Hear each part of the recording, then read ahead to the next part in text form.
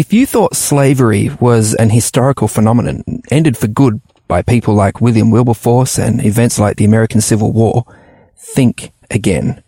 It's estimated that still, today, 25 million women, children and men are trafficked annually, deceived, threatened and exploited.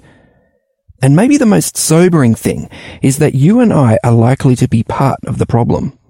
Are we reinforcing modern slavery and human trafficking every time we get out our credit or debit card and tap? This is Signs of the Times Radio with Kent Kingston.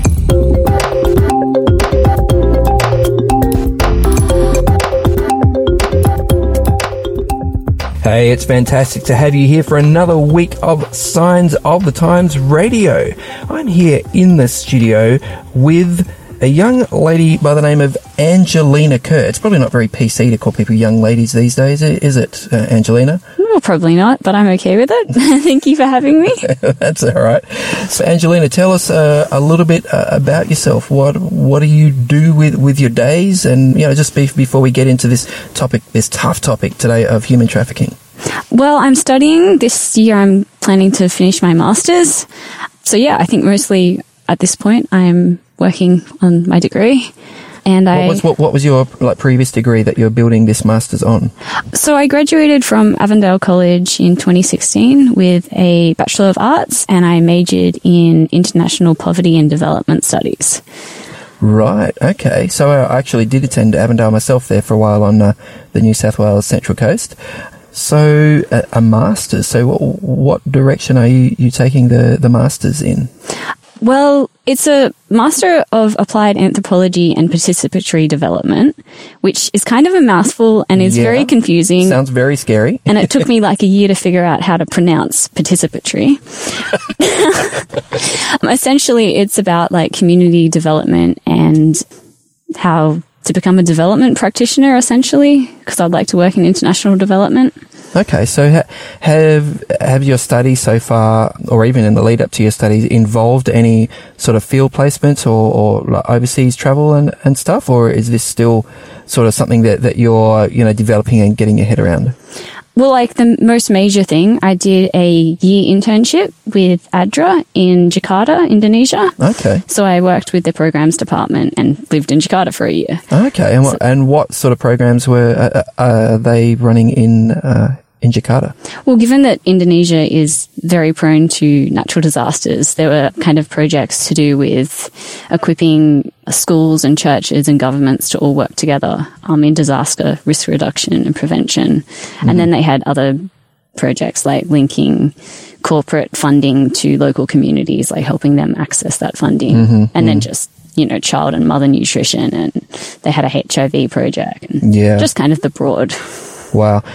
I used to think that the whole kind of international aid worker thing was an incredibly glamorous thing to do, and maybe I would like to do it sometime. But then I realized at some point that there's actually a lot of paperwork involved, and it's all about like grant applications and reviewing projects, progress, and are they meeting their key performance indicators, and all this sort of stuff. And I was just like, no, that doesn't feel like helping people. That feels like administration. But you love that stuff. Yeah, I mean, like you do like a concept note for a project, so you have to research why that's needed. Mm-hmm. So you'll use whatever statistics to prove that there's a need for that project. So working from an evidence base. Yeah, basically. Yeah. So if it's a child malnutrition project, you'll look at the malnutrition statistics and how that affects education and well-being and all of that. And then there's project proposals that can get accepted or rejected, and you need to work on a few things, or you got to tap in. And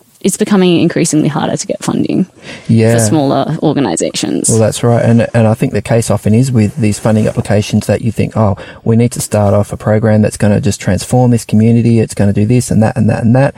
But usually what you get is, well, no, it has to be a time limited thing. There's only funding for like 3 years. After that, it's got to be all over, or, you don't get ongoing funding a lot of time. I've noticed it's always a very sort of limited kind of thing. Has that been your experience? Yeah. If it's government funding, it tends to be, it'll be a year project or then nothing really is kind of for that duration. And stuff doesn't continue afterwards. Yeah, well. But some organizations have like changed their model. So they'll work with like some Christian organizations like TIA or Baptist World Aid. They'll work with local Christian partners. I'm actually currently interning with TIA, which is a Christian non-denominational Yeah, I've come across them. Yeah, they're a great bunch of people. Yeah. Yeah, so they do. I had one of their T-shirts. Ooh, nice. What was it? The Love Justice, was it Love Mercy, Walk Humbly? Isn't that T-shirt? ADRA? No. I thought ADRA had like a black T-shirt with they've got one that says Compassion, Mercy or something like that. But yeah, similar, but TIA did it first. But yeah, so they do a lot in that kind of space with long-term. Okay, all right, fair enough. So, but then they get money, they get money from the government, but they also have donors. Yeah, okay.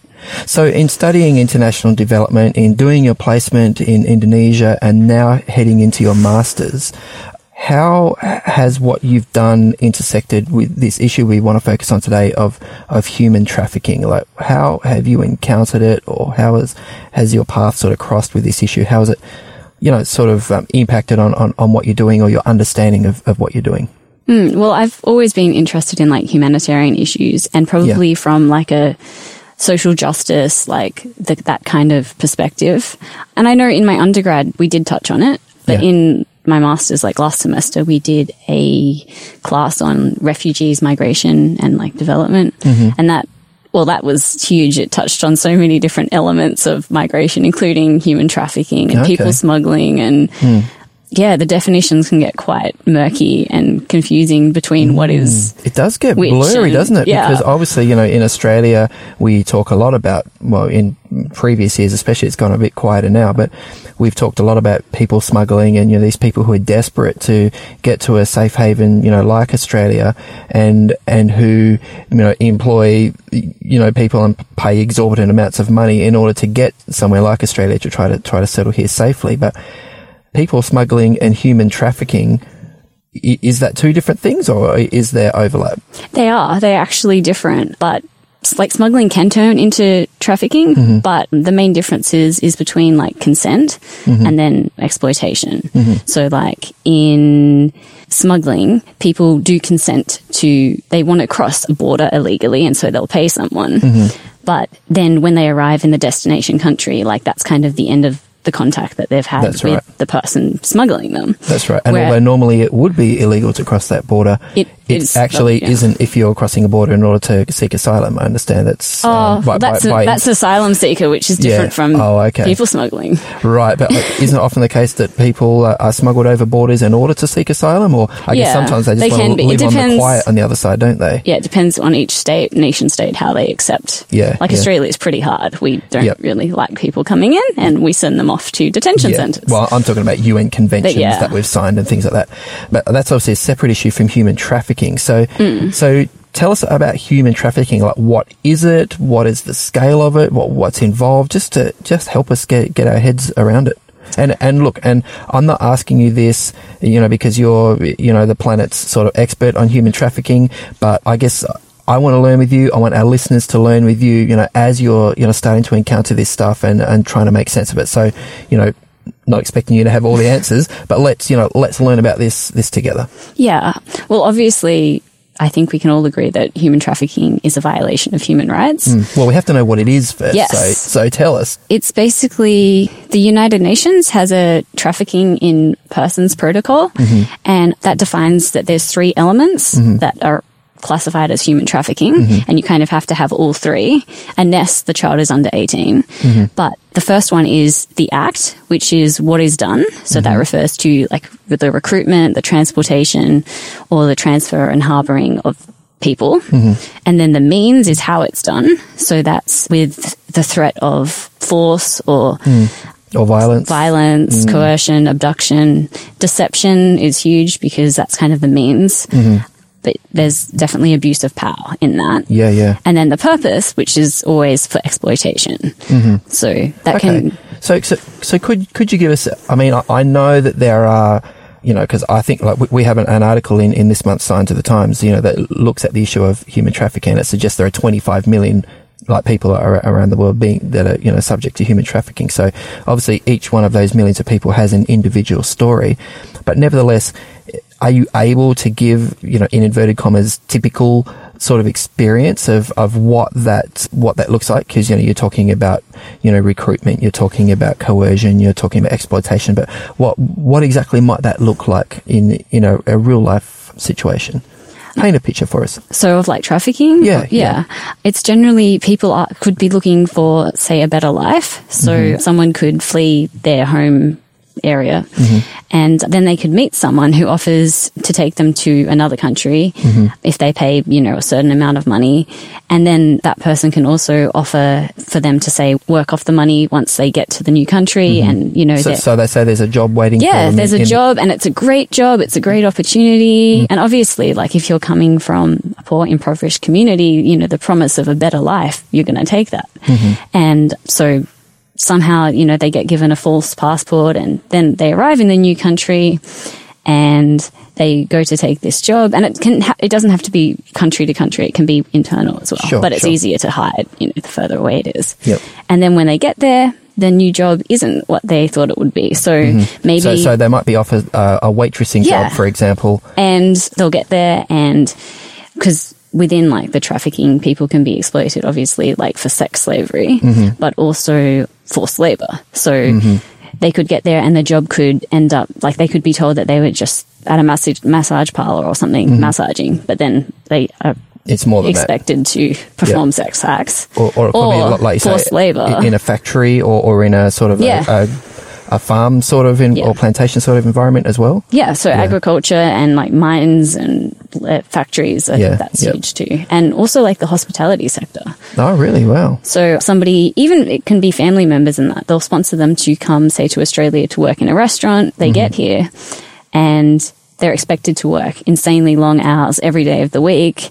Also interesting things to do with how they live. So if they live with the people that they work for and then they can't leave and they're expected to go home and do like housework and the pay is way less than what they were expected. So these people are often working outside of any formal sort of industrial relations, frameworks, like in terms of award wages, in terms of having access to a union. Yeah, they're not part of groups. You can't go to Fair Work Australia or you don't think you can go to Fair Work Australia and say, hey, listen, I don't think I'm being treated fairly. And you say there's threats like what people... Often like passports are being held back by employers. And if you arrive and they take your visa and passport, you are effectively trapped. And then also there can be threats that if you do go to the authorities, like they'll hurt your family back where you came from because there's generally like a whole network of connections. So these are the force and the violence, the threats that you're talking about before. Yeah. Okay. And because employers can also use the threat of you're here illegally. So if we go to the government,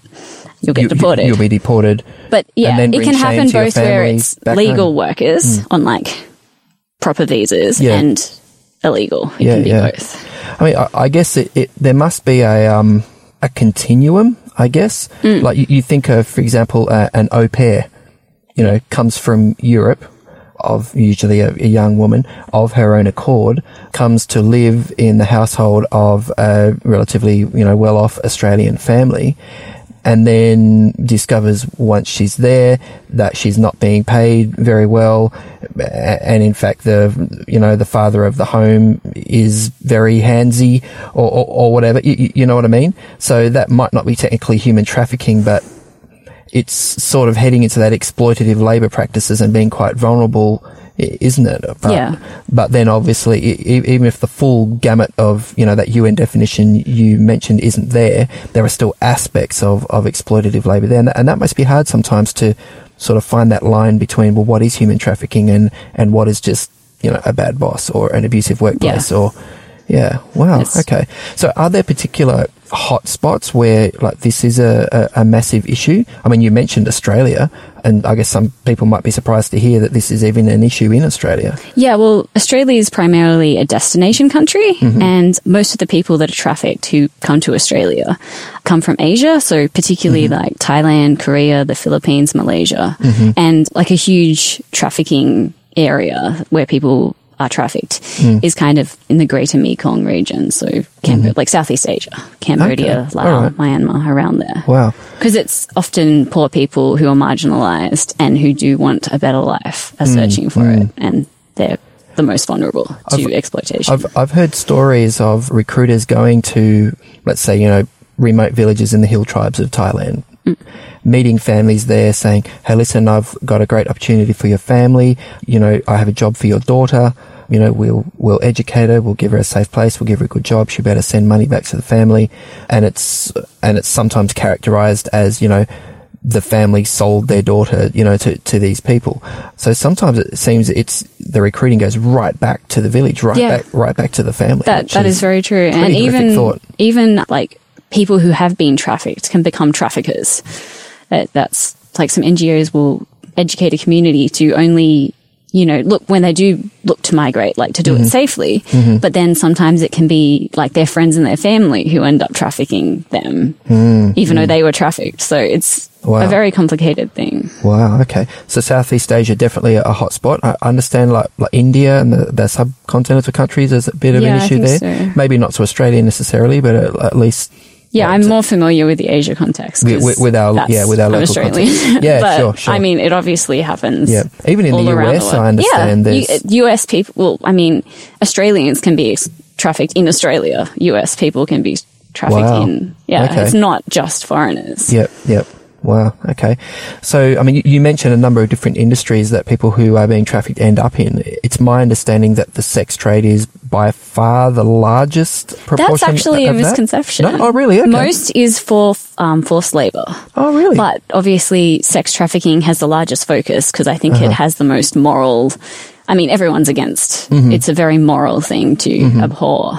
Yeah. The sex industry. It's interesting that you say everyone's against it because I guess there are some issues in society that seem to attract, you know, one or the other kind of side of politics. Yeah. But it seems with human trafficking, it's something that seems to cut across a little bit. I mean, you have some fairly evangelical churches, for example, who are, you know, have anti-trafficking campaigns and, you know, they're often very politically conservative. And then you have some fairly, sort of left-wing kind of groups being very much against human trafficking too. Have you found that in the sorts of, you know, people that you've encountered and the campaigns you've come across? That I think, across like politicians and very much because I've been in like the church kind of area and it's a big thing for organizations like NGOs and Christian organizations. Yeah, no, I find that really interesting because, you know, so many issues are very politically polarized. This one actually does seem to be a bit of a unifier. So, not many of us in Australia, I guess, well, I don't know, are we? I guess this is a question I need to ask you. You know, how does human trafficking actually intersect with the lives of, you know, everyday people in Australia? You know, does it at all? Yes. Yes. There's been a lot of focus. Just recently, there was the anti-slavery bill that New South Wales passed. So there's been a kind of shift conceptually in recent times to frame human trafficking as modern slavery because modern slavery also pulls out indignation. And so by framing it under modern slavery, then we can look at supply chains and supply chains impact like the everyday Australian in every way. So let's spell this out for us. What do you mean exactly by a supply chain? Like give me a product, for example, and tell us about the supply chain that might be involved there so we can start to picture what you're talking about. So it comes in, think of like the clothes we wear, the products we use, electronics, all of that kind of stuff. And okay, well, let's talk about the shirt you're wearing, for example. Okay, so if the shirt you're wearing, let's say it says made in Bangladesh on the back, which a lot of shirts do. So what might be the supply chain that could be involved there that you're talking about? Well, in Bangladesh especially, there's big factories and there's a lot of, especially women and children, like child labor is also huge. And so they're there, they could have been trafficked to work in that factory. They could be under unfair conditions, not getting enough pay, being exploited. And so that kind of would impact Yeah. So first of all, there's the shop you buy the shirt from. I guess it'd be nice to know that the people who work in that shop here in Australia were being paid right. But then, as you say, you follow the supply chain back, made in Bangladesh. So where is that shirt supplied from? Well, Bangladesh, what are the conditions like there from? And not even the factory though. It's like, where did the, say it's a cotton shirt, then who produced the cotton? So that's the agricultural workers. So this is So supply chains are very complex. So it's the shop you bought it from, the factory that made it, the cotton that was picked in the first place, which is, I understand, often in Kazakhstan, a lot Yeah, of... they had a lot to do with the government made children skip school, and they had to. Okay, so something like New South Wales Modern Slavery Act that came out a couple of years ago, as you said, what is that doing in terms of like this supply chain issue? What is it seeking to do? I believe that it's trying to make it more transparent. I haven't looked hugely into it, but just to provide some more transparency to do with, and the processes of like organizations can be judged according to their processes in dealing with complaints and fair stuff. So if I go to Big W and I see a shirt there that I like, I mean, obviously there are, Big W probably gets shirts from a number of different, clothing manufacturers. How am I supposed to know? How am I as an individual shopper supposed to be able to track this back? All these different companies, all these different supply chains that probably intersect and interlock in so many ways. Is there any way that, is there any resource out there that will help me to make better decisions about that, for example? Well, organizations like Baptist World Aid have come up with an ethical fashion guide that they update every so often, and they've also got a ethical electronics guide, and they do rate. There's an app, I think. Yeah, they have an app. I think that's new. But you can also get the printed out booklet, and you can, and it rates companies like A to D or something based on how ethical their supply chains are and how much the lack of slave labor would be good. It would.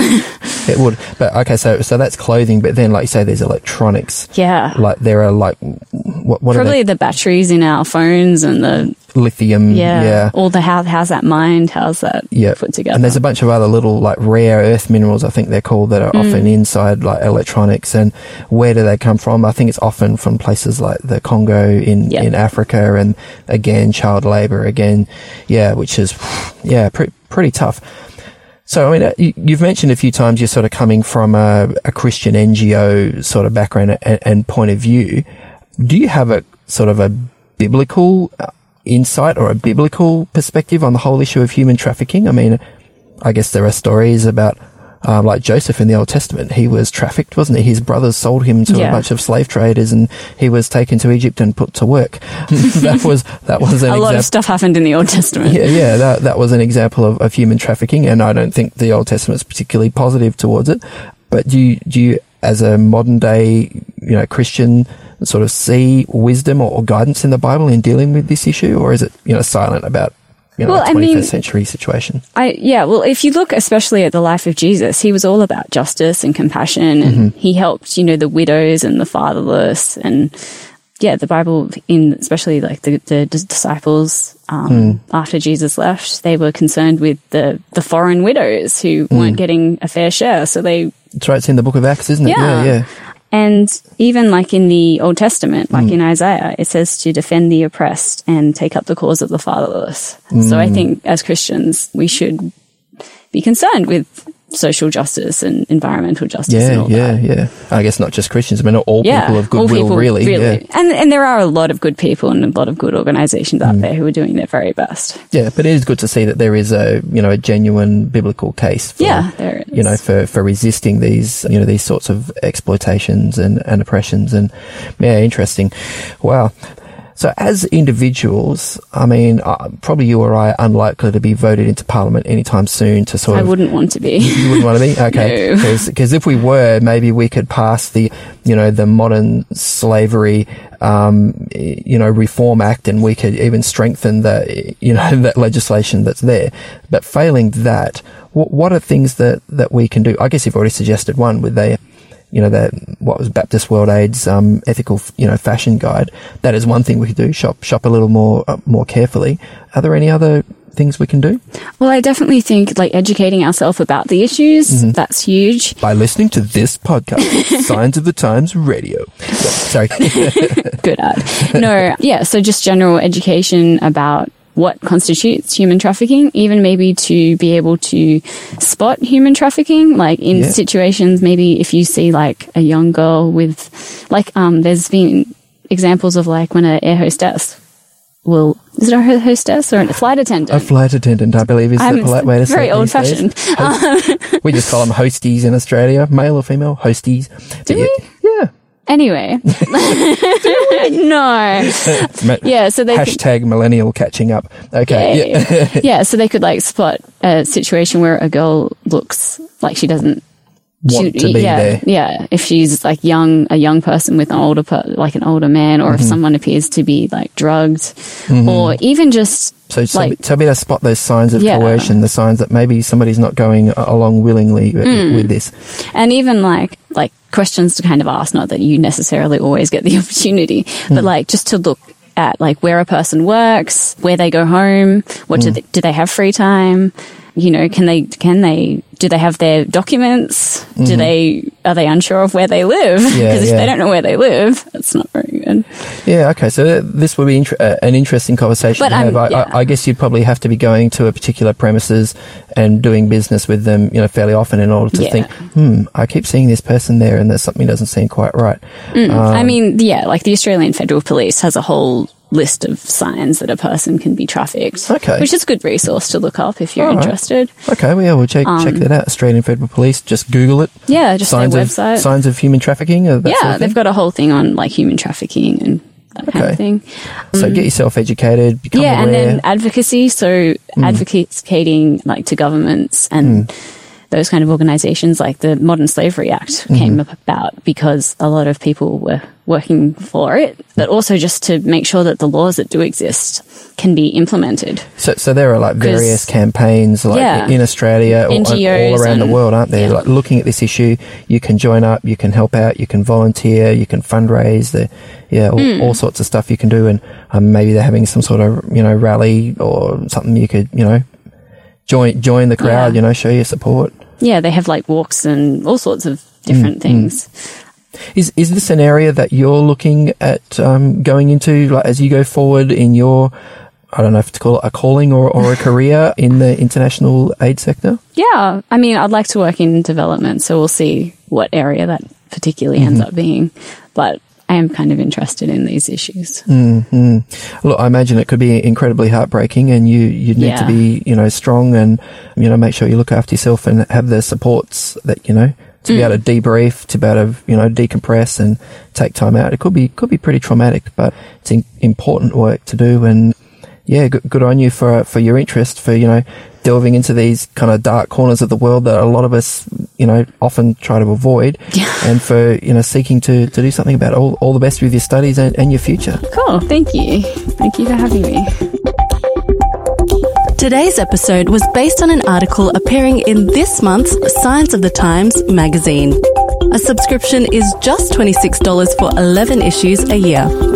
To find out more, visit signsofthetimes.org.au. Signs of the Times has been published in Australia since 1886 and is proudly produced by Adventist Media.